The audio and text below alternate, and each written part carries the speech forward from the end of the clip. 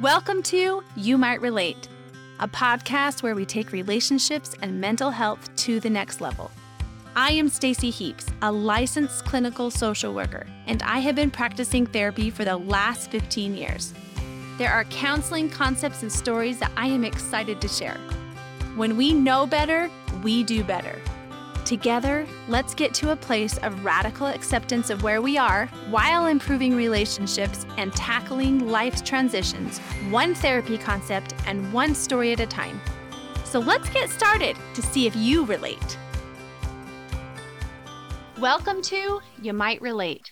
This is episode number 3.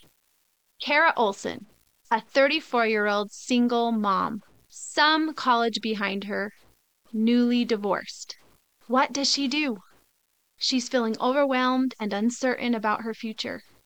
Despite her life not ending up the way she thought it would, Kara took her circumstances and found a way to thrive despite setbacks. Today, Kara is married to Taylor Olsen, dedicating her time to being a mom to 3 kids. She is passionate about living life to the fullest. She volunteers and is always looking for fun and travel and experiencing as much as she can, including but not limited to many concerts. You are going to love Kara. Thanks for listening. Welcome to You Might Relate. This is Stacey Heaps and Kara Olsen. Welcome, Kara. Thank you. Tell us a little bit about yourself.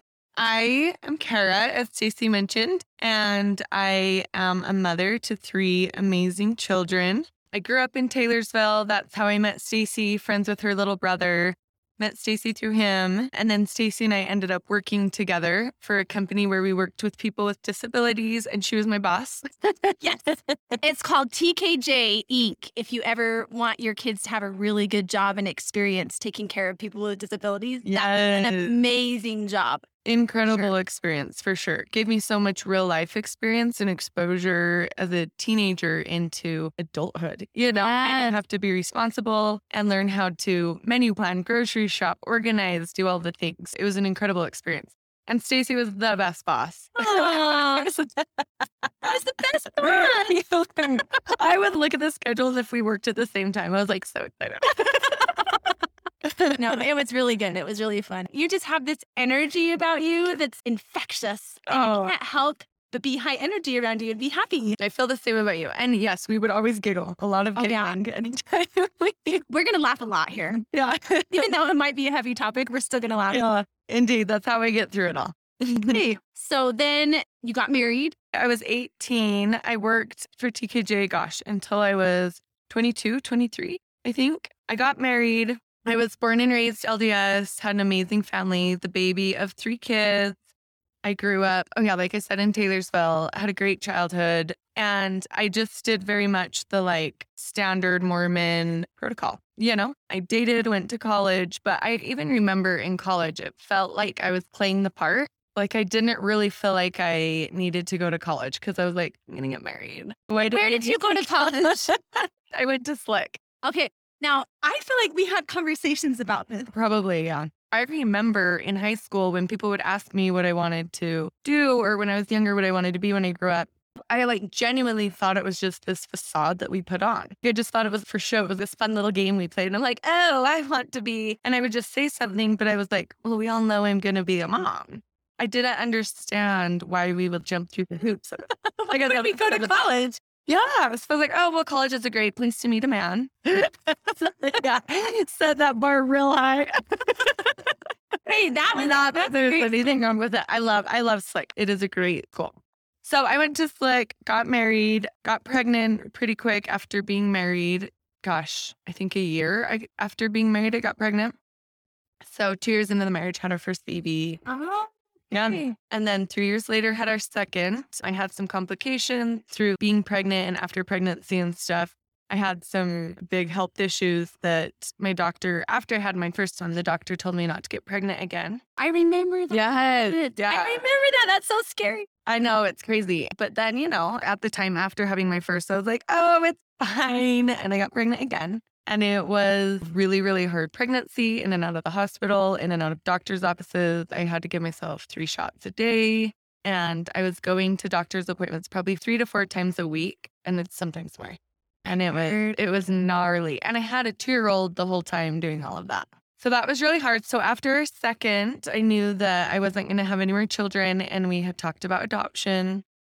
So that's a club Yeah. we could talk about. Yeah. We're not going to talk about that one today, but yeah, you adopted. Yeah. Oh, it was so hard. We had 2 failed placements. We were going through LDS Family Services at the time. It was still a thing. But then we pulled out of LDS Family Services and ended up going with a private adoption agency. So we were doing the adoption agent or LDS Family Services for like 2 years, I want to say.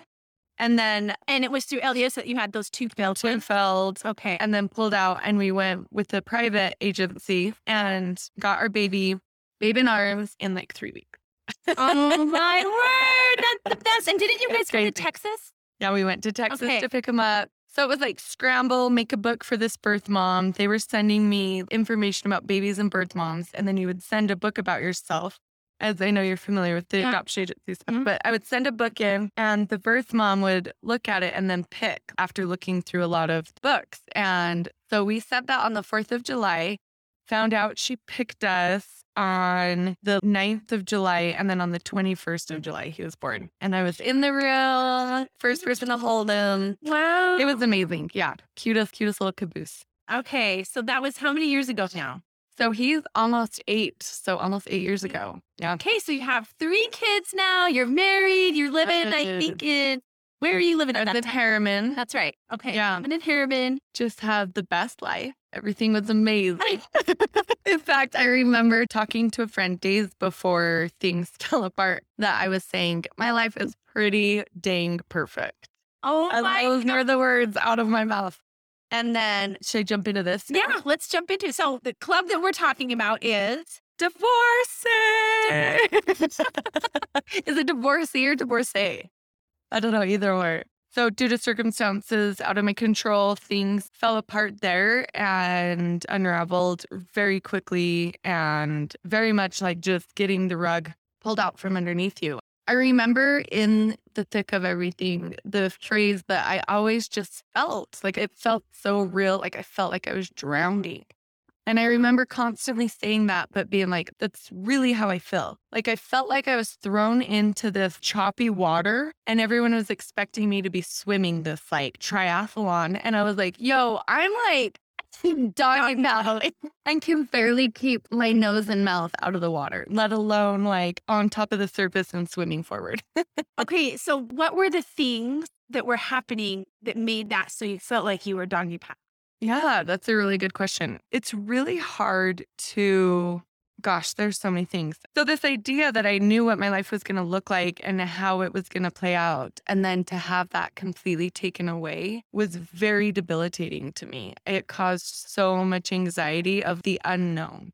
The unknown was so heavy. And then suddenly just recognizing all of my, no, I don't want to say flaws, but my weaknesses, I suppose you could say, where my partner at that time was taking care of those things. So it's things that I hadn't really known how to take care of or do. I'd been a stay-at-home mom for 14 years, and I had never had like a real office job. Like my jobs as a teenager was I was a lifeguard, and then I worked at TKJ. Oh my And- God. Which prepared you for motherhood. It really. did prepare me for motherhood, Yeah. very much so. And I loved my time there. But the only other like somewhat job I had was more of a hobby, and I taught dance. And it was something that I wanted to do for myself and to get out of the home and to just contribute a little. But I herniated some discs in my back and had to stop teaching a year before my divorce. So anyways, teaching dance wasn't really in the mix for me anymore at that I didn't point. realize that was why you stopped. Yeah. I was feeling a little old and like, I'm a little outdated at this point. You probably can't see, Kara, but there is nothing in here that says she can still pass for a high schooler. Or she can pass for 30 something. Like she could go either way. You are so beautiful. Oh, you're nice to me. Thank you. But yeah, so I was suddenly like, okay, how am I going to have a job and take care of these 3 children My youngest at the time was 3. So it was like, okay, looking for jobs, but also something that makes more money than how much daycare costs. Right. So this is just a practical question. I've always kind of thought that like when you get divorced, the husband has to pay some alimony child support so that maybe you won't have to work. So it is true that they have to pay alimony and child support depending on the case. It varies based on their income and it varies on a lot of things. But in my particular situation that I did get alimony and child support, but you're suddenly doubling everything. So you suddenly have 2 houses that need to get paid, 2 grocery bills, 2 Right. all of the things. And so for me, I knew that I couldn't live on just expecting that. And I'm just somebody that wants to take care of myself too, Right. you know, and my children, and you just feel this strong need to take care of them. My ex-husband at the time, he ended up losing his job as well in the middle. Oh, he Yeah. did? Yeah. So it was hard. It was so hard. I mean, we had all of these huge transitions and huge things that are just so hard to deal with. A divorce, having to move out of the house, him losing his job, all of these things. It was a lot. Yeah, I'm like getting ahead of myself here. But what else made me feel like I was drowning? Honestly, I was 20 when I got married and I was just used to constantly having somebody with me. You know, there was never really a time that I was fully alone. And I actually remember, I think I Instagrammed it. So it's on my Instagram. And it was like a month before I found out that we would be getting a divorce. And I had gone to the grocery store. It was like 9 p.m. on a summer evening. And I was like, I'm alone. And it was this huge moment for me that I was doing something completely alone and it felt so good. I went to the grocery store. And it's a good example of how little I was ever really alone. Because it's like, if husband's off at work, I have the kids.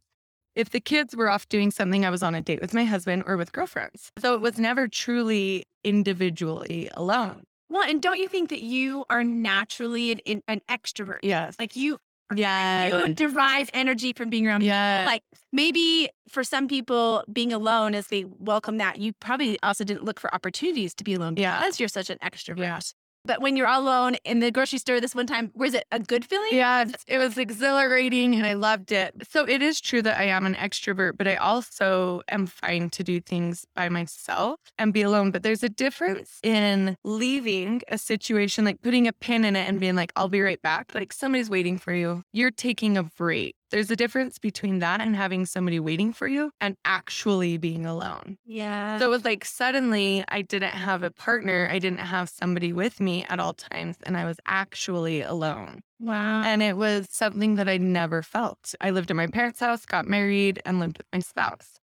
So it was like this new feeling that most people go through when they go to college. And, you know, okay, experience this and grow and learn how to be okay with themselves. I didn't. And here I was as a 34-year-old woman. I don't know how to be alone. I went into therapy and it was something that we really had to work on. And he would give me homework. He was like, okay, your homework for this week is to take a book and to go take yourself to dinner all by yourself. And I love that. and be okay being alone. And don't be on your phone. You can read your book or you can just be alone and be okay being alone and sit there and people watch. So I would do that once a week and I would just, instead of calling a friend, and there were times when I'd be like going on my like date by myself and I'd call my sister and I'd be like, hurry and meet me. And luckily this one time specifically that I'm thinking of, she wasn't able to come. And I did. I went to the farmer's market and I went all by myself and I sat on the grass, got some food and was able to just sit there. And now I do it all the time. Okay. But it was something that I had to work for. And I still make it a point to ensure that I go do these things by myself so that I never get back to a place of like, can't be alone.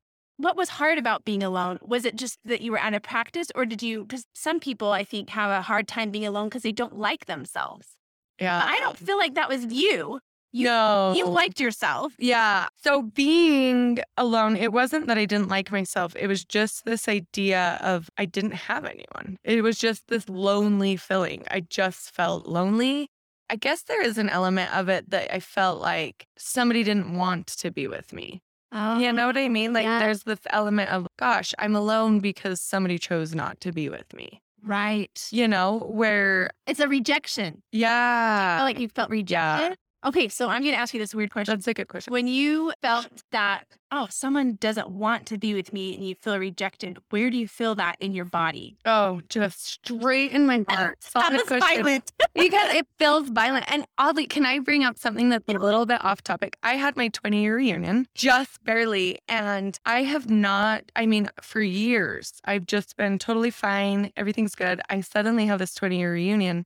And I'm getting ready for it, curling my hair. And my now husband, he was going to stay home. He was not interested in going to the 20-year reunion. My husband would never go there.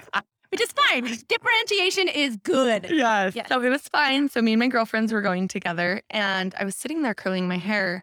And it hit me so hard. And I just sobbed. I was just like, oh my gosh, I'm so embarrassed that I've been divorced. And I'm going to this 20-year. And I've never, ever, not once felt embarrassed by the divorce until this moment. Getting ready. And it was this strong, just overwhelming emotion of man, everyone's going to think I can't keep a man. I'm this awful wife. I got a divorce and now my husband doesn't want to come with me. Reunion. And I felt it so strongly and cried to Taylor. And he was like, baby, I will definitely come. But at that point, I'd already uninvited all my friends' husbands because they were coming with me. It was an interesting thing that I must have shoved down this emotion of just that rejection and feeling like it was on me, So that's kind of an interesting side note. But after the divorce, it's interesting because I didn't acknowledge that that's where it was coming from, I suppose. I just knew that I didn't like to be alone. There was just nobody to laugh with. You can't sit on the grass and laugh to yourself. You look crazy. People will bite jacket you. And you are a person that is you. That S is laughing. And it's how I determine if I'm having a good time or not, Yeah. It's based solely on how much I laugh. That was a 90% activity. That was a really good one. That one was a 20% laugh activity. That's why we get along so well. That's why you want to hang out with me because we're 90%. That's exactly what it is. Oh my gosh.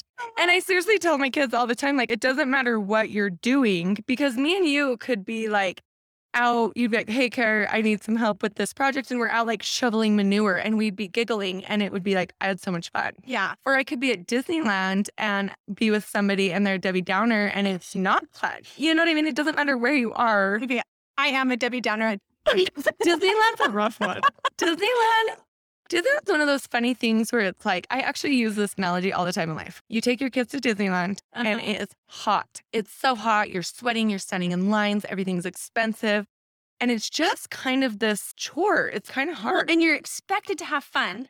Yes. It's supposed to be the magical place. Yes. But why am I not feeling the magic? But then you get back to your hotel or back home, let's say, after your trip, and you're scrolling through your pictures. And you're like, that was amazing. It was the best time of my life. It was so fun. Look how happy everyone was. And you kind of remember it based off of these pictures, these moments. What's it called? The supercut. You're basing off of these supercut pictures of yes, there were magical moments and there was a lot of crap and a lot of really hard moments where the kids were hungry, they were tired, you were sweaty, we got a sunburn, whatever.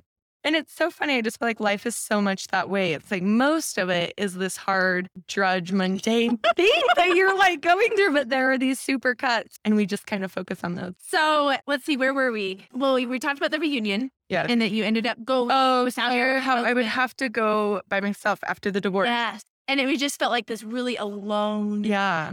It felt really lonely. You didn't have anyone to laugh with. I didn't have anyone to laugh with. And I had to learn as somebody that got married very young and went from parents' house straight into marriage. I was having to learn this life lesson of learning to be okay being alone. Right. And that I don't need somebody else. Somebody else is a bonus and it's fun, but I don't need it. And to be okay. That loneliness was a part of what was making me feel like I was drowning. That's where it all came. Okay. So you felt lonely because you just didn't have someone there. But did you also feel lonely did you feel judgment from anybody because of your divorce? And did that make you feel like you were disconnected from family, friend, neighborhood? Because sometimes we're lonely because we're not connecting with people, but we're not connecting with people because we fear what they're thinking about. That is 100% true, yes. And I very much felt like I didn't fit in with the club, to go off of like this analogy, the club that I was in, this married club. And suddenly I was an outsider in this married club, and I felt it was a really hard place to be. And I didn't know very many people outside of that married club. So even like right after my divorce, there was like a neighborhood activity where they did like dance class. And so it was like all of my friends, it was actually a church activity. They went to this church activity and were doing dance lessons. And I missed out on this night because I didn't have a dance partner, where I could have just called one of my girlfriends that had a husband that wouldn't want to go and been like, hey, let's go together. Because we guarantee that there's a husband that, oh yeah. But instead I allowed it to be this, I am not invited to this thing. And I kind of shunned myself from it, but it was really, really hurtful at the time. Yeah. It was something that really was hard to watch all of my friends go do this and then see all the posts on it after and stuff. It's an interesting space to be, where you feel like you are ousted from this club that was very much a part of your identity. So how long did this last? You got divorced. I don't know, what year was it? January of 2018. So you're drowning. I guess I'm just curious, how long was that process of drowning until you got like, I'm really good at things? Oh, God. That was a long time. It was longer than I wanted it to be. As somebody that's very like hyperactive and like ADD, I was like ready to be over it. I was like, let's move on with our life. And that's my way of handling trauma too. I know it varies from person to person, but I kept myself very, very busy. And my therapist kept saying, it's going to hit you if you don't allow yourself the time to process it. Yeah. And he kept telling me, like, you have to let yourself feel it. But I didn't know how to allow it. Like, I was just constantly busy. Like, I felt it. I cried all the time. All I knew is I could either sit in my home and be miserable and cry, or I can still feel like intense anxiety and pain, but be doing something and distracting it a little bit. That's interesting, because then would you say that you were distracting it, or were you say that like, it sounds like you are feeling it. You're allowing yourself to cry. And I always say, like, for people that have anxiety, I say, hey, you have anxiety, put it in your pocket and do your thing. You're going to take your anxiety with you. You're going to take now sometimes we do need to sit in our sadness and be like, okay, I'm having a home day today. I'm taking a mental health day. But then other times you can be sad and be like, I'm sad. And then for you, hey, we're going to go, if I remember right, help the homeless. Yeah. Like, you're doing so much. That's exactly what I was going to say, is that I would allow myself these moments when I was feeling it extra heavy and it was an extra hard day, and I would let it wash over me. I would just be like, okay, I'm feeling this and I'm going to allow myself to feel that. This is a very real experience and I need to allow myself to let it just wash over me and completely engulf me today. And I did. And I would do that. And then I would say, okay, or I would allow it a certain amount of time if I didn't want it to be the whole day. I would allow some time for it. And then at this time, I'm going to pick myself up and we're going to go. Because something that I had to realize that was really helpful to me is I tried to look at it as this is a very human experience. Divorce and heartbreak is a very human experience. And it's something that I'm able now, having gone through it, I'm able to empathize and sympathize on a whole other level with these women that have been through it. And I don't think you can ever truly understand the pain, the anxiety, the vulnerability that comes along with it unless you've been through it. So I was able to look at it like, man, now I'm able to see things from this perspective that I've never been able to. And I really tried to take on this idea of the divorce allowed me an opportunity to live two lives. I was able to live this get married young, have babies young, Mormon life. And I loved that life and it was great for that time. And then things shifted, things changed. And now I'm living this also amazing, wonderful life that is nothing like that life. Oh, wow. So it's like I've had this unique opportunity to live two lives is the way that I see it. Okay. Did you ever watch the show Sliding Doors? No. With Gwyneth Paltrow? No. Okay. Did you read the book Midnight Library? No, I'm going to have to. Okay. Both of those, the show and the book, they kind of give you alternative choices for your life. Like the sliding door is like, oh, if you go through this, you'll have this life. This story, you'll have this other life. And then Midnight Library. Oh, if you have not read Midnight Library, it's so good. Okay, I'm gonna so good. But you get this. She got to see, I don't want to ruin it. She got to see different options of what lives she could have lived. Yes. Yeah. And some people just really get that. Yeah. Like, you got it. Yeah. It was a lot of therapy and a lot of work, a lot of like meditation. But I did learn that in having extreme anxiety, the only way to get rid of that and to help it was for me to do the thing that was causing me anxiety. Oh, that's so good. So it was like I could sit with it all day long and like stay home because I was having so much anxiety, and the anxiety would stay. But until I did what I needed to do or did the thing that was causing me anxiety, like looking for a job, starting to get the ball rolling on that, that's what helped me get over it and get better. And I got to the point where I was like, okay, there was still space in my life for all of my married friends, but I now needed to join the club of the single friends. So I reached out to anyone that I knew that was single. And that's actually how I reached out to my now husband. I messaged him and I just was like, hey, I don't know if you've heard, I'm going through a divorce and I'm looking for single friends. And it wasn't to start dating him. I wasn't ready to like start that whole process yet, but it was like, I can start making friends. He'll have friends that are single and I'll start mingling with this crew and I can go on hikes and do things with people that are also single. Right. And there's Facebook groups. There, like, I don't know, like at least in St. George, there's a whole group of singles that get together all the time. Totally. Fun stuff. Which is so cool. That is a very real feeling that it's hard to explain other than you just want people that are in your club. It's that you can relate to them. And people that are single versus like my married friends were a lot more spontaneous. Oh, yeah. So I was able to do that, and I'm like in the moment, like right now I want to go for a hike. Are you in or are you out? Yes. But yeah, so I just wanted to make sure that I addressed that it was, yes, you have to allow space for the mourning, but you also have to allow space for the healing. You have to make sure you are allowing space for both things to happen and not wallowing in just the pain of it. And not viewing yourself as a victim, I think, is the biggest thing. And that kind of comes. Yeah, I want to know, like, how do you not view yourself as a victim when you feel rejected? Yeah. Thought is like, I'm rejected at this point. Yes.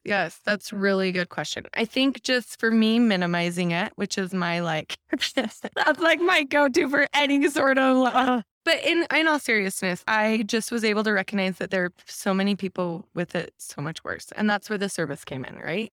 So it's like, yes, right now, my whole life has been flipped upside down. And mind you, in the process, I found a massive tumor in my right breast. And so I found it, gosh, I want to say it was 3 months after finding out I was going through the divorce. So 3 months later, I found this massive tumor in my right breast and had to get a mastectomy. About that. I completely forgot about that. So it was like everything was just, so I was dealing with, I may have breast cancer. So I moved into my mom's house. I needed to be close to family that could take care of me. Oddly enough, the tumor wasn't showing up on mammography or ultrasound. You could feel it, but you couldn't see it, which is very abnormal. Scary. Yeah. Right? Like, crazy. Why? Yeah. So they did the surgery to remove it, tested it right there to make sure it was benign. It was, thank the high heavens. But I didn't know until after the surgery. So it's like I'm having this surgery and I may have breast cancer, may need to go through chemo, there was just a lot of unknown. So I moved into my mom's house closer to my sister so I'd have people to take care of me. And another like thing of being alone is like nothing makes you feel alone like having a massive surgery and nobody to take care of you. Plus my girlfriends, they would like take turns. They had a whole schedule, and my mom and sister, they had a whole schedule written out. They would take turns coming to my house, washing me. They had to get me in the shower, wash my hair. Anyone that's had this surgery, because I also had reconstructive surgery right after. So anyone that's had those, you can't lift your arms. I couldn't wash my own hair. I couldn't. Plus I have complications on top of it because of my blood clotting disease. So it was like I was having to have shots 3 times a day again. So it was just gnarly. It was. Oh my It was a lot. God. I don't know how I got off on that tangent where I was going with that, but It sounds like one of the things that you did was to be like, I can't do this alone. Like, Yes. I had my husband here. He'd probably He would be have been working someone. or Oh, yeah. mostly be here for the most part. Mhm. And I'd have a little bit of help, but I have no one here right now. So Mhm. I have to relax. Plus, you're like that too. You would have done the same thing for everyone else. But so you put yourself in a situation, called on your resources, because some people will be like, I don't want to ask for help. Yeah. So was that humbling? Was that hard to ask for help? Or were you like, no, I got my people? Like, what was that like? It was really hard. It's very humbling, very hard, and you feel like you're putting people out. But the thing that I've learned through all of this is anyone that came and helped me, my relationship with them has grown. The bond grows. It's a very bonding experience. And to deny people that opportunity to help you is denying that closeness. I very much learned and realized that I had to turn to people and allow space for people to help me. And in doing that, I wanted to turn around and help other people, knowing that I had to use so many people and I had to use the village, you know? I really had to use the village to help me, my family, my friends. And in doing so, it really opened my eyes to all of the women out there that don't have that. And had I not had that, I probably would have drowned. In getting back on my feet, I have very much wanted to turn around and pay it forward to those women that don't have that help, the family ties, the friends, or even just recognizing that I was born into generational wealth, where I do have family that can help me financially. I was able to move into my mom's house.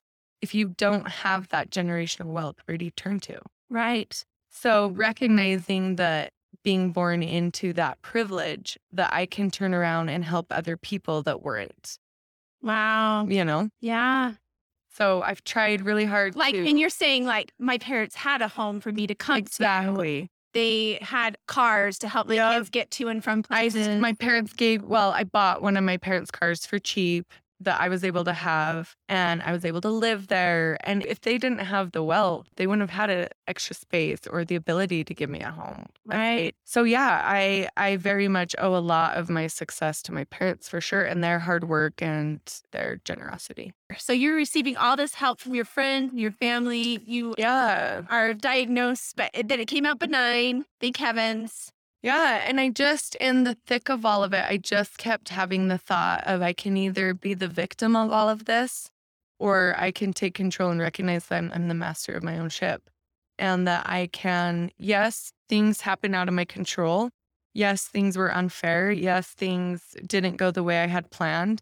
And I think I mentioned earlier having that blank slate in front of me of not knowing what was going to happen or where my life was going to go or how I was going to take care of everyone and do everything. It was really hard to look at that and to see that at first. And I really had to change my perspective and reframe the way I was looking at it and to change it into this is an exciting opportunity. And I didn't feel that. I did not feel that in my soul.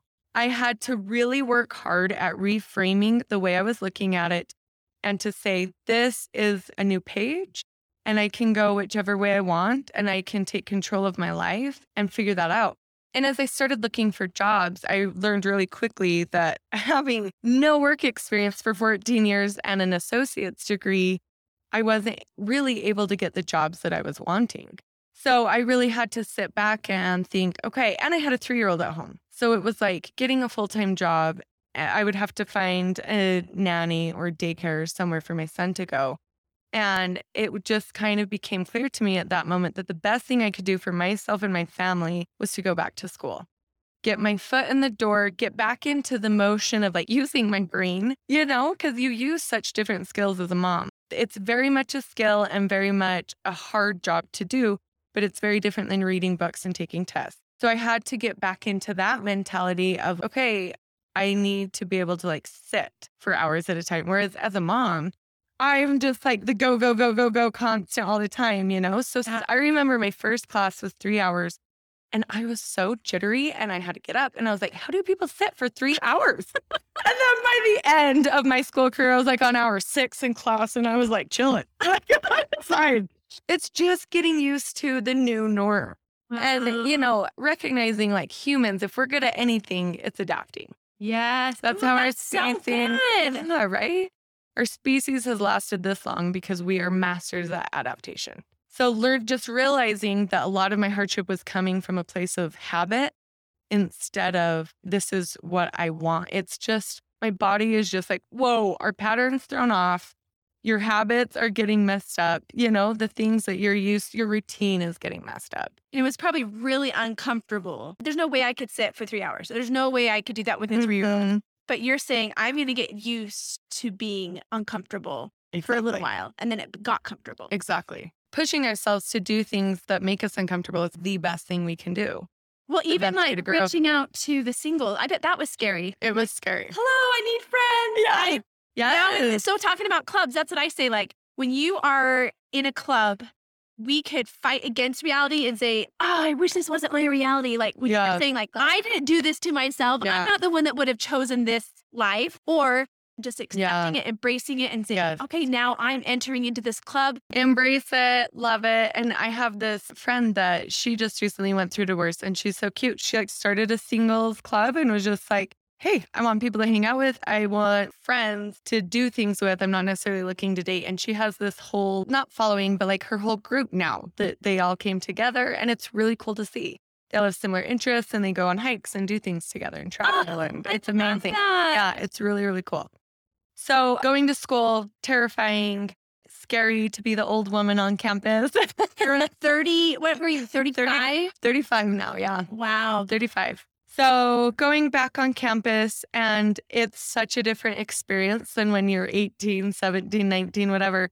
I loved it. I cannot sing it enough praise. Every time I was driving to school, I just felt like this bird that was just soaring. For me, it was something I was doing on my own and for me and my family, and it was my time. I loved my degree. I loved the books I was reading, everything I was learning, and I just was absorbing it all, and I just loved it. What was your degree? What? Communication. That is a perfect one. I know, I love it. I loved it. It's really cool to go on campus too, because you're with all of these young people that are just so excited about life. You know, it's this really inspiring place to be. Everyone like has these dreams and ambitions and goals, and they're just working their butt off to hit it. So you feed off of that energy and you feel that vibe. And I would just go on campus on the days that I didn't have the kids, and I would go and read my books on campus because I loved being around the energy. And like I said, I had a harder time with the loneliness. Yeah. So I loved being around people. So I would go there, go to coffee shops, do my studying there. And I just would make it a point to go to places when I was feeling that loneliness and be around people. So you're still alone, but there's just people surrounding you. Yeah. And I just fed off of that. And something else that I really worked on is I was living in Harriman when I was married. And then 7 months after, I moved into my mom's house in Taylorsville. And I was like, okay, where am I going to live? What am I going to do? Still in that unknown stage of life. And I was talking to my therapist, and I knew that I really loved the like Holiday, Murray, Cottonwood area. I loved it. Yeah. So he was like, okay, start working out at the gym right there. Start grocery shopping around there. Start and like manifesting it. And I did. And I started going to the gym there. My therapy sessions were right there. That's how I fell in love with it. I put my kids in the school. I had to drive 20 minutes to and from. And they went to 3 different schools. And I would have to take them to their schools. And my daughter was in volleyball. And their dad at the time moved to London. So I was like full single mom in it, and driving 20 minutes, and everyone was like, man, what are you doing? Why are you doing that to yourself? I was driving 2 hours a day to get them where they needed to go. And I manifested it though. I live now. The kids started going to school there. I eventually bought a house right by their schools, or rented. I didn't buy it. I rented a house right by their schools. Then they were able to walk to school, and I lived in the area I really wanted to live in. So for 7 months, you were doing the hard thing. Mm-hmm. Well, I love that the therapist said that. Like, if you want to be somewhere, then start putting yourself in those places. Yes. And he's like, that's how you'll meet people. Yes. And then, and that opens up, I mean, that is connections. Mm-hmm. So then that opens up. So then you found a house, you rented it. And so then you ended up moving there. Yeah. Now your kids could walk to school. So now it wasn't hard anymore. Yeah, exactly. And it saved me, I did drive 0 hours to take them to school. So it balanced out, right? But yeah, and now me and my current husband bought a house in Murray, and it's like right in this where I like had all these visions, not visions, but just like ideas, all of these ideas of where I wanted to be. You know, it was, I mean, talk about manifesting vision boards, or you were just vision board in your head. Yeah, like, and I love vision boards. We and my family, we really do. We do our vision boards every New Year of what we want to accomplish. They're important. They are. Even people in sports or whatever, they have to visualize the goal or the basket before you do it. Oh, absolutely. So you're visualizing. So yeah, maybe not visions, but visualizing Yeah, exactly. where you're going to live, where you Visualizing. want your life to be. And here you are. Yeah. And just really allow yourself to believe that you deserve it, regardless of if you're religious or not. Think whatever. If you believe in God, then think you're God. If you believe in energy, then think the universe, for the things that you have and the experiences you are experiencing and how they can help you to learn, even though they're crappy and they're hard and you would never have picked it for yourself. Like I was saying earlier, being able to recognize that by going through all of those hard things, it allows me this ability to relate to so many people. I mean, 50% of the world, right? Right. Have been through this experience. So recognizing that I can really relate with people on a whole other level when they're suffering is an incredible gift. It is a gift. Yeah. And you wouldn't think it's a gift. No, and I would never have picked it for myself and all those things. But like now, would you pick it? That's such an interesting question. I actually get asked that a lot. People ask me quite a bit if I'm glad that I got a divorce. And it's a really complex answer based on multiple things, but I was very much in love with my husband at the time. And I'm so grateful for that life with him and those opportunities that I had with him. And simultaneously, I am so grateful for the life I have now. I'm so in love with my husband, Taylor, and I'm so in love with my life now. I'm grateful for the knowledge and the growth that I had through it. It was hard on my kids. It was really hard to go through. And I don't want to disrespect my ex-husband and say, yes, of course, I'm so glad, because in that life, I didn't feel that way, Right. But I also don't want to disrespect my husband now, Taylor, in saying, no, I would never wish it because I love my life now. So it's a really tricky question And to I think answer. that dichotomy is important to bring up. You don't have to choose. You don't have to say and to be grateful for the whole. Yeah. And not have to split it up, compare necessarily. Yeah. And I will acknowledge that my situation is unique in the sense that most people, when they get married, it was toxic. Or when they get a divorce, it's because it was toxic. It was bad. It was a bad situation. They needed to get out. I don't mean to minimize that at all. So now when people tell me they're divorced, I say, congratulations. Good for you. Because it means that somebody got out of something that wasn't healthy for them. Right. And applaud that every time. Every time. And It doesn't need to be like this, oh, I'm so sorry. Good for you. Good. Yeah. You did that. I'm proud of you. Yeah. And it's really, really, really hard. It's hard to get a divorce. There was this meme going around for a while on Instagram that said something like, choose your hard, marriage is hard, divorce is hard. And it was kind of implying both are hard, but you try to make it work kind of a thing, which can be true for a lot of relationships. But also it's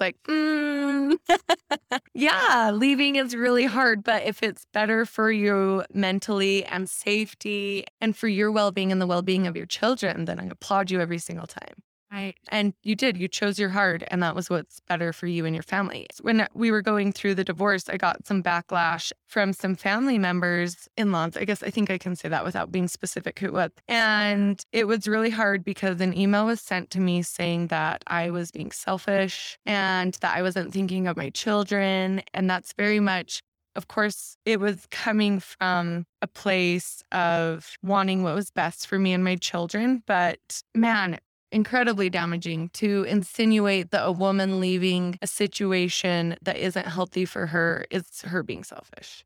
Right. But his choices weren't selfish. You know what I mean? Right. Interesting. It was really interesting thing. And there is very much an underlying tone and in a lot of religions. So I'm not going to say specifically the LDS religion because I don't think that's true. I think it's in a lot of religions. This undertone of you stay, and specifically the woman. The woman works it out and the woman stays and the woman is there to guide the husband and to make sure that the family's safe and la, la, la. What about her? What about her needs and the things she needs, the support she needs, the safety that she needs to fill? Right. And it's interesting that I was viewed to some people as being really selfish for leaving a situation that wasn't healthy. I think that has to do with, I talk about this concept of life is 50-50. We have 50% negative feelings, 50% positive feelings, right? And you kind of alluded to that too. And a lot of times we're taught that we shouldn't feel the negative feelings.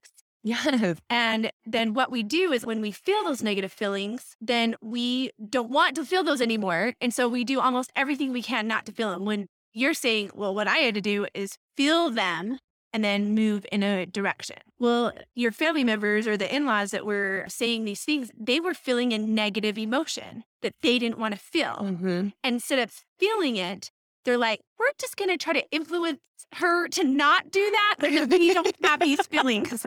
But that's going up against reality. And it's none of their business necessarily. And that's also saying this person doesn't know herself or can't make decisions. They're not trusting you to know your life and what's best for your family. They're saying they know better. Mm-hmm.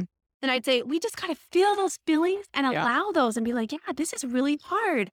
And be curious about this person who is making that choice instead of judging and saying she's being selfish. I'm going to notice how I feel about her leaving him or making this choice for her family.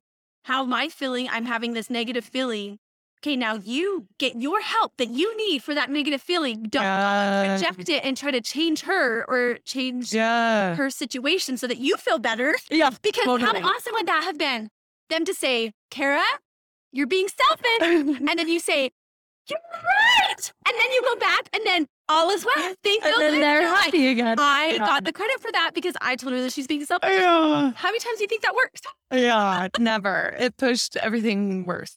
Yeah. But and to kind of play off of what you were saying, isn't it interesting how we societally believe that these feelings of loneliness, sadness, anger, jealousy, whatever we group in as these bad feelings, that we view them as something we shouldn't feel.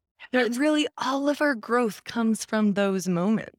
All of our growth comes from those feelings. And so recognizing that they're not necessarily this negative, horrible thing that you shouldn't be feeling, but to allow yourself to feel it, recognize where it's coming from and try to feel, okay, where can the growth come from this? And I always try to tell my kids, the meat and potatoes of life are the hardships, the mundane, the drudge of life. That's the meat and potatoes. And the spice and flavor is all of the happy moments. Whereas we think we need to be living in the happy moments all the time, but that's not reality. And that's what causes not chemical, but depression, but situational depression, where it's like, I'm supposed to be happy and I'm supposed to be doing this and la, la, la, la, la. When in reality, that's not. That's moments. Those are peaks. You know, we have to have the peaks and the pitfalls. And that goes back to, that takes us back to Disneyland. Yes, yes. You can tell this is like a theme in my life. No, and I like to give the analogy of, if I were to ask you, what is wrong with the sky when it's cloudy and rainy and it's pouring on us? What's wrong with the sky? What would you say? I would say that it's pouring on me. That's all You would cloudy. say what? That it's pouring on me and then it's all cloudy. But is there something wrong with the sky? Oh, yeah. No, it just needs to release the rain. And so when we cry and we have anger, that's a release and we need to get it out. There's nothing wrong with it. Just like there's nothing wrong with the sky when it's stormy and lightning. We accept it, we embrace it, we get outside and we go watch it with our blankets or umbrellas and go splash in the puddles. We embrace it. In fact, I'll even take it one step further. If you have little kids and your little kid is crying, don't go to that little kid and say, what's wrong? There's nothing wrong. Oh, I like Say, tell me about this emotion that you're feeling. Oh, I like that. Give me an insight of what is happening inside you, because there's nothing wrong. If someone kicked them or if they didn't get their juice cup that was purple, they really feel it. And so say, oh, and normalize and validate and then say, is it helping you to cry right now? If it is, good. If it's not, then let's just ask for the purple cup.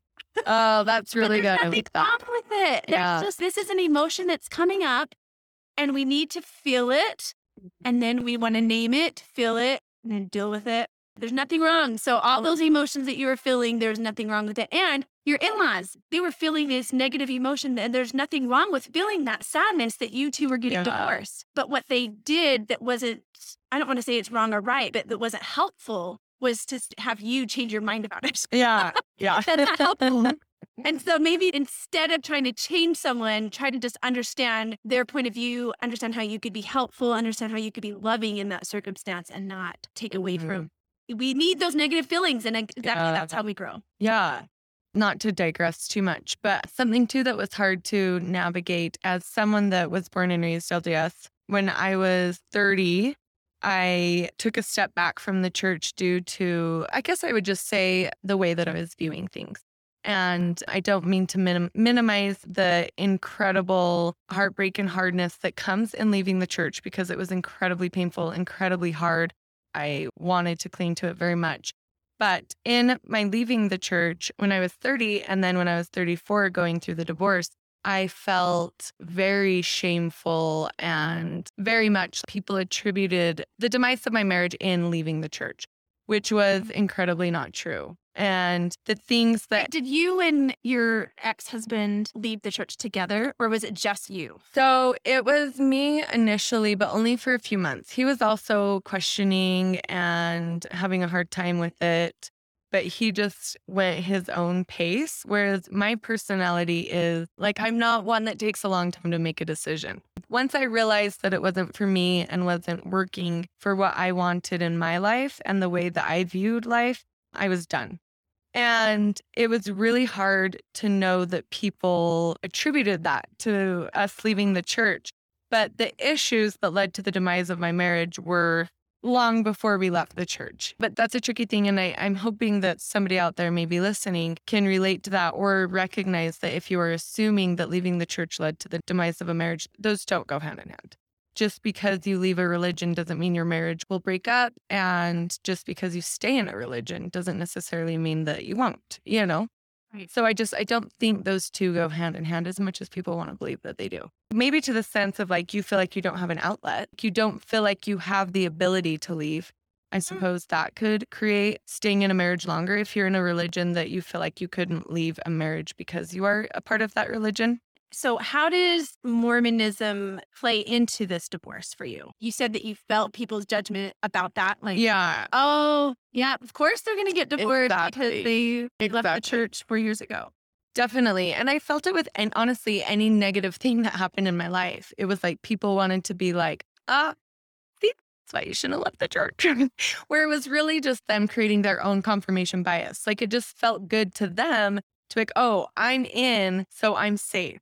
That won't happen to me. We as humans do it all the time in all of these little things that you probably don't even notice. If you see an Amber Alert come out, you feel better when you read it if it says it was a family member that kidnapped the baby, because that's not your situation. Right. It's not your situation. Oh, my word. So you're like, oh, it was an estranged uncle. It was a dad. That baby's still in harm's way, but it's not relatable to us, so it feels better.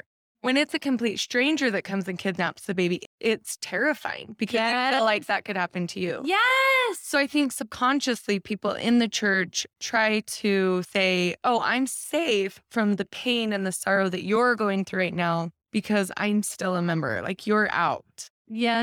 Oh my gosh.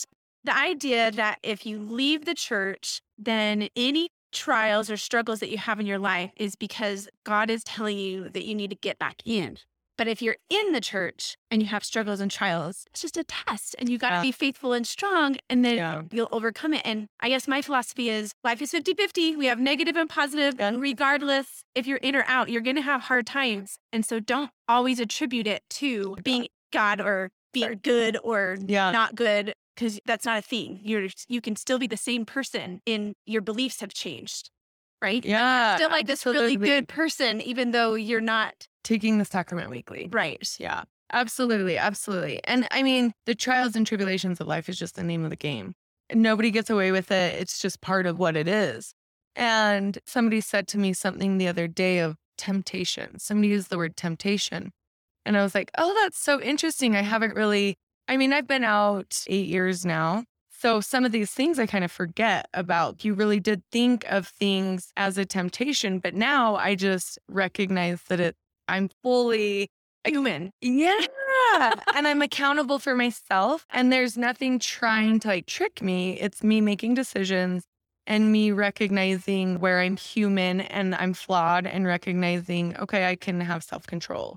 Right. Or whatever, depending on what you're talking about. And that's not to take away from anyone that's full believing listening. Like that's a very beautiful thing if that works for you and makes you happy. But just in the sense of recognizing that we do have accountability and we get to choose. It's not trickery. What would you say thinking of your parents and your support system that you had in going through this whole divorce situation. If I have a friend who is going through a divorce situation, what would be my role in helping that person? Oh, that's a great question. I mean, just with everything, it varies person to person. But I would say for me now, seeing somebody going through it, offering help with kids is huge. Offering help with helping them find a job, just getting that ball rolling. That's the hardest part, right? Anytime you're like trying to get momentum, like you need help, you need people pushing it, and then it gets momentum and it's easier. I think just for somebody that's looking to be able to help somebody, freezer meals are helpful. Just all these little things that are just the hard things to stay on top of. Something that I try to help people with is that there is governmental help for people in these situations, and recognizing how to utilize that, I think, is a huge help. With me going to school, I was able to get scholarships, which was a game changer. Incredibly helpful. Wow. Yeah. Really? Yeah. So how do you go about applying for that? Or who did you talk to learn about I that? went into the school and talked to people, and they were able to lead me into the right direction. And sometimes people may be dismissive or not know, and that's not a sign for you to not do it. It's continually being your own advocate and pushing for your own life that you want, and to really put yourself out there and recognizing that in each time that you're doing it, you're gaining information, you're gaining confidence, momentum, and you're building off of that instead of viewing it as, oh, this is too hard. Oh, I failed at this. No, now you have more information to go and do it better. Or now you have more information to do something different. And recognizing that it is actually building the momentum instead of viewing it as slowing you down. Wow. I love that so much. Were there any books? Yeah. I'm so glad you asked this, because just today I was thinking I got to remember to mention this because it was a game changer for me. And I will say, with the caveat of I had never read a self-help book in my life. Really? So I hadn't. So keep in mind that this is my first exposure to something like it. But I listened on repeat over and over. And in fact, because how I was talking about my 20-year reunion, I've been having a lot of anxiety. And I actually had a situation earlier this week that was unfortunate, to say the least, and started listening to it again because that's how impactful it is for me. But the book, You Are a Badass. I love that book. I love that. I love how she talks. Oh my Everything gosh. about it. Yeah. And I will tell you, I had it constantly playing in my car, in my headphones, when I was weeding, when I was driving kids, like when I was doing things when you're able to put headphones in. Yeah. Anytime I would feel that anxiety come up, and I will tell you, I did not sleep multiple nights this week because of some severe anxiety I've been having. And I started listening to it yesterday and today, and it is a game changer for me. What is it about it for you? It's very positive, and it helps you take control of your own life, and it helps you view things from a different perspective. Like I've mentioned multiple times, instead of taking the victimhood in a situation, take charge, and just to view it differently and to recognize how you can grow from that situation or how you can view it differently. And I will say another book that was incredibly helpful, although it's a harder read for sure, but The Untethered Soul. Oh, I love that. That's more Eastern philosophy, not and just accepting what is, radical acceptance, allowing things just to be and observing them. It's so good, right? So good. Oh, So I'm good. so Both happy of to those. hear that. Both of those. Really? And I just listened to it on repeat. And anytime I was feeling like really anxious about life and stuff, I would listen to it, and it always helped. And I'm sure that won't be the case for everyone, but Find something that you can do that with, because therapy's good. Everyone should go to therapy, and especially if you're getting divorced, you need help with that transition. Just to have someone, I'm assuming, to be accountable to, like as far as, okay, well, how are you doing? Let's check in and let's make sure that you're focusing on yourself. But then if you could have that therapist in your ear all week, that's fantastic. But instead, not that they're therapists, but their concepts are healthy and good. I'm just going to say this. If someone doesn't love you, that's not because you're not unlovable. That's because they don't have the capability to love you. Yes. A lot of times we run into people and, gosh, we're just not clicking for whatever. That's okay. That's okay. If you find yourself in a position where you think, oh, they're not treating me right because I'm unlovable, you've got to change your thinking about that. You are lovable. They are not capable of loving you or loving you in the way that you need to be loved. Go find someone who can love you the way that you need to be loved. Yeah, definitely. And recognizing too that I think for me, I've for a really long time in my life believed that there's one soulmate. and recognizing that humans, we crave and we are made for connection. And it is deeply rooted in us to have connection. And there are many opportunities for connection. And knowing that you're walking around with billions of people that also are craving connection, you're going to find people that you'll connect with and that will respect you and love you and cherish you. Oh, good. But also maybe just fun, a couple little things that I'm just going to say. What's your favorite food? My favorite food genuinely is salad. I love like a good hearty salad with But she's vegetarian, so it doesn't have meat. Yeah, just tons of veggies, ranch. It's all about the ranch. Okay, what is your worst chore that you hate to do? Oh my gosh, probably laundry. I'm really bad at it. Wait, would you rather clean a toilet than Yeah, I don't know. Like, I know it sounds silly, but I'm really, really bad at laundry. You just shove it in a machine and like put, how are you? I don't know.